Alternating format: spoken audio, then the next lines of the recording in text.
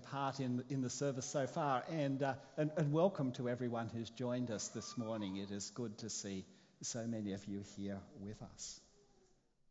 Well, perhaps I've watched a bit too much Peppa Pig. I can imagine an episode of Peppa in which the dialogue goes, Peppa loves babies. George loves babies. Everyone loves babies. Cue the ubiquitous music soundtrack. Because everyone does love babies. I suppose there are a few exceptions to prove the rule. The arrival of a baby is an exciting time. The parents have been excited by the prospect of the new addition to their family for almost 9 months. They've been making preparations, organising all the things that they need to take care of their new child. The house has been reorganised. The extended family joins the excitement. Friends, even strangers, share their joy at the wonder of new life. It's really exciting, and it's really ordinary. Every day, 850 babies are born in Australia. Every day, 915,000 babies are born across the world. Those babies bring joy and hope to their parents, provoke thoughts about their future, what they'll be like, what special qualities they'll have, what challenges they'll face. But for the rest of the world, those who even notice the birth quickly move on. And on the face of it, there's nothing particularly unusual about the birth of Jesus. Another baby born to a poor, displaced family trying to make the best of their circumstances. Some random visitors making comments about such a wonderful baby. And a mother treasuring the memories of the birth and the surrounding events in her heart. You might think that there's nothing to see here, that it's time to move on. It's got nothing to do with me. But, and it's a very big but, all of this overlooks one very important part of the picture: the Father. He'd been excited about the birth of his son for a very long time. Not a mere 9 months, not several years, but since the dawn of creation. He'd been making preparations on a grand scale to ensure that everything would be ready for the Advent. The heralds of this birth had been sent out hundreds of years in advance, as we read this morning. The decisions that shaped the course of history had been predicated on his plans for this baby. His plans for the birth, Jono, had special lighting, the attendance of international dignitaries, and choirs that were out of this world to announce the glad tidings of this new arrival. And the Father's mind was also focused on the future, full of hope and plans for his son. Throughout the course of most of history, the universal hope of all parents for their firstborn son has been that he will grow into and take on the family enterprise, that he would have a family of his own, and that life will be just a little easier for him than it has been for them. Hopes that the parents devote themselves to turning into reality. And the Father's plan for this child had many of the same elements.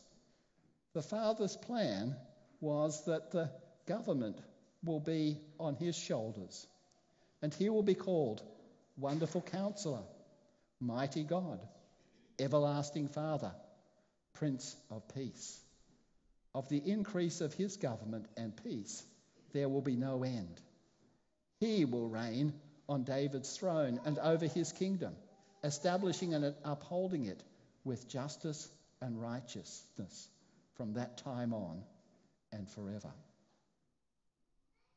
And my slides have gone ahead of me. Okay, let's go to that. But the Father, who had been anticipating this birth from the dawn of creation, knew that the path to the realization of that plan, what it was like, a pathway of rejection and exclusion.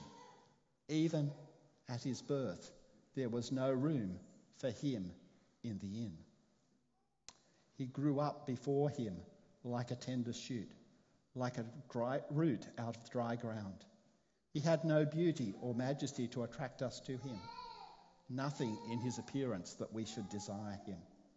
He was despised and rejected by men, a man of sorrow and familiar with suffering.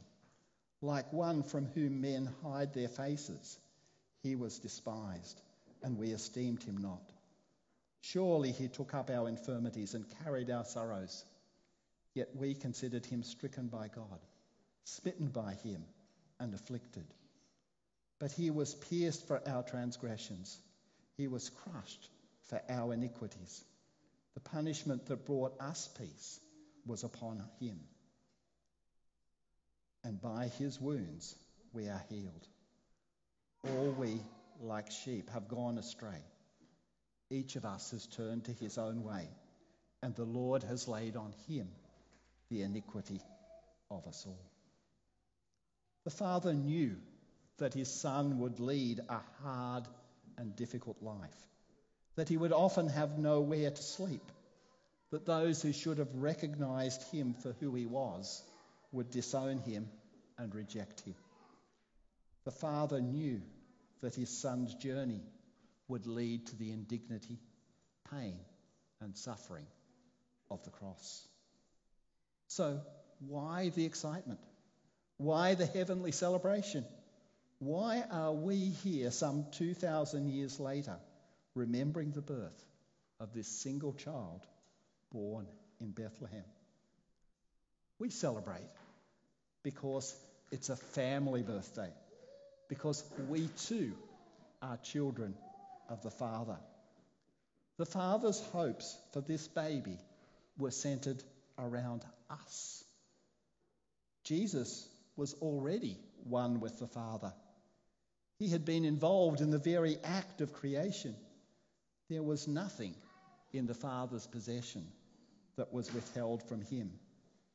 And yet, for our sakes, Jesus, being in very nature God, did not consider equality with God something to be grasped, but made himself nothing, taking on the very nature of a servant, being made in human likeness.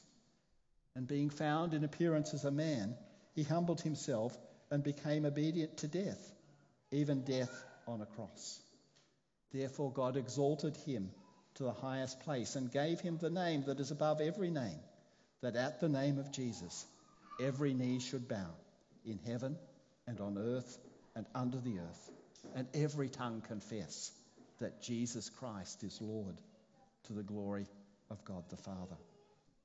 The Father's whole purpose for his Son was that through him we could be reconciled to God, being justly pardoned for our wrongdoing, counted as pure and blameless, and adopted into God's family.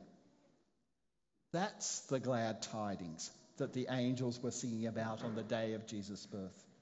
That was the great promise that Mary treasured in her heart.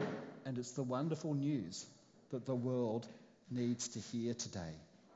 Today, in the town of David, a Saviour has been born to you. He is Christ the Lord. And this will be a sign to you. You will find the baby wrapped in cloths and lying in a manger. So as we continue this service, as we gather afterwards to enjoy time together, as you meet with family and friends today, don't let the celebration get in the way of remembering the reason for the celebration.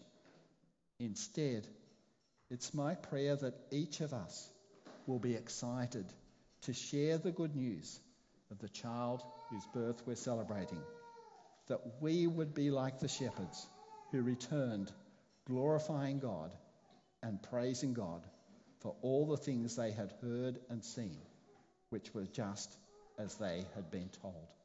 Let's pray. Heavenly Father, as we gather here today and remember the good news of the birth of the Lord Jesus, give you thanks that he came as a tiny baby, as a servant, to teach us about you and to give his life for us. We thank you, Father, that through him we can have eternal life, that we can be cleansed and made whole and adopted into your family. Heavenly Father, we pray that today you would fill us with the full measure of that joy and excitement at these glad tidings, that we would be excited to share what you have done through that baby born today, 2,000 years ago. That we'd be excited to share that good news with all around us, that they too might share in the wonder of your forgiveness and grace found through the Lord Jesus. Amen.